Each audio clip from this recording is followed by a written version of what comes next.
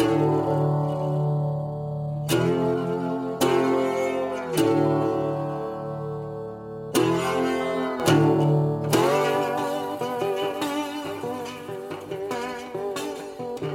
everyone, welcome to the Hopeful Rant Monologues.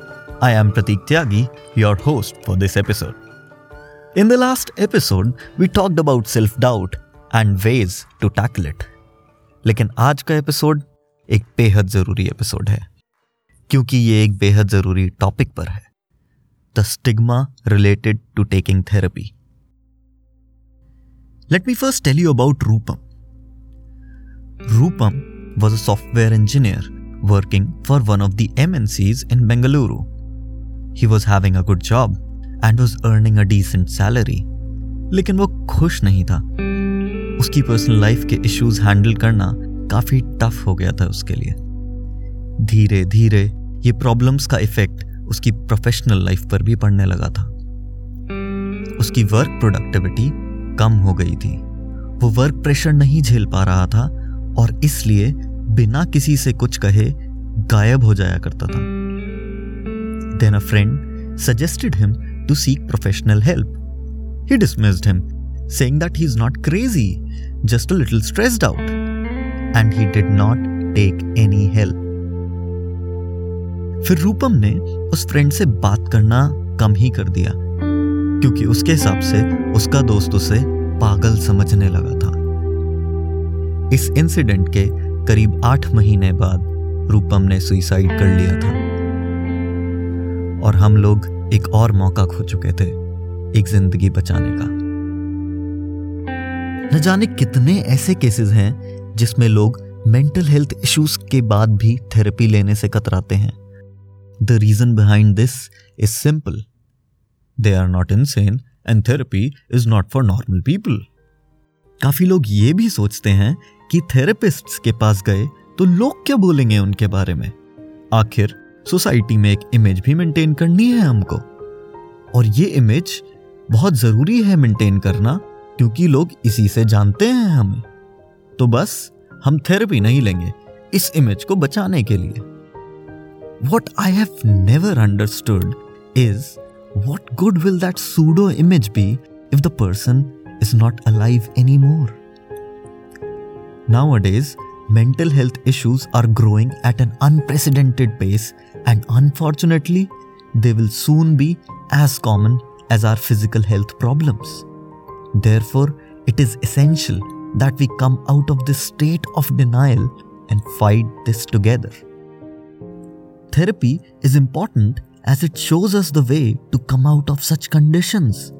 अब क्योंकि ये conditions को हम पूरी तरह से समझते नहीं हैं, तो प्रोफेशनल हेल्प लेने से हमें इन्हें समझने का मौका मिलता है, जिससे कि हम इनसे लड़ पाएं.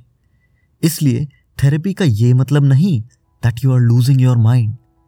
It is just there to help you solve some rather complex issues in your life which are causing you distress. अगर हम इसे यूजलेस मानते हैं तो हमने वो कॉम्पिटिटिव एग्जाम्स क्लियर करने के लिए जो बेहद महंगी कोचिंग ली थी वो भी यूजलेस ही थी. वहां भी तो यही किया जाता था.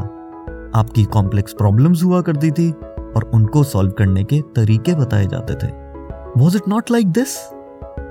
It was. It was exactly the same. And in fact, अभी तक न जाने कितनी ऐसी चीजें हैं जिनमें हमने एक्सटर्नल हेल्प लेकर के अपने इश्यूज सॉल्व करे हैं. तो फिर मेंटल हेल्थ इश्यूज के लिए हेल्प क्यों नहीं ले सकते? आप अब सोच रहे होंगे कि आपको तो पता है कि थेरेपी कोई भी ले सकता है, लेकिन बाकी लोगों को कैसे एक्सेप्ट करवा पाएंगे? इसका जवाब भी सिंपल है, बिल्कुल वैसे ही जैसे आपने बाकी सब डिसीजंस करवाए थे. By making them understand that this is very normal. It is imperative on people like us who know the benefits of therapy for people suffering from mental health issues to spread the word. What a trained therapist does, among other things, is help us to explore the role that we're playing in our own lives. Because if you can't see the role that you're playing in the circumstances of your own life, you're powerless to change them. अब ये knowledge जब तक लोगों तक पहुंच ही नहीं पाएगी तो वो कैसे समझेंगे कि इससे सही में फायदा होता है या फिर ये कि ये पागलपन की निशानी नहीं होती। This is not a matter of shame but rather a sign of courage and pride if you are going to a therapist, because you are accepting the challenge and are fighting at your best. In fact, it is better if we tell the people around us that we are taking therapy and how it is helping us. All of them might not take it in a positive way, but it would still create an impact on them.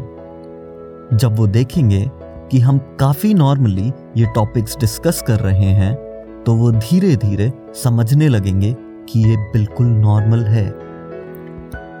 In fact अगर आप अपनी therapy से हुए फायदे की story share करना चाहते हैं तो आप हमें ईमेल कर सकते हैं और हम उस स्टोरी को पब्लिश करेंगे, क्योंकि अकेले ये चेंज लाना पॉसिबल नहीं, लेकिन एक साथ ये किया जा सकता है।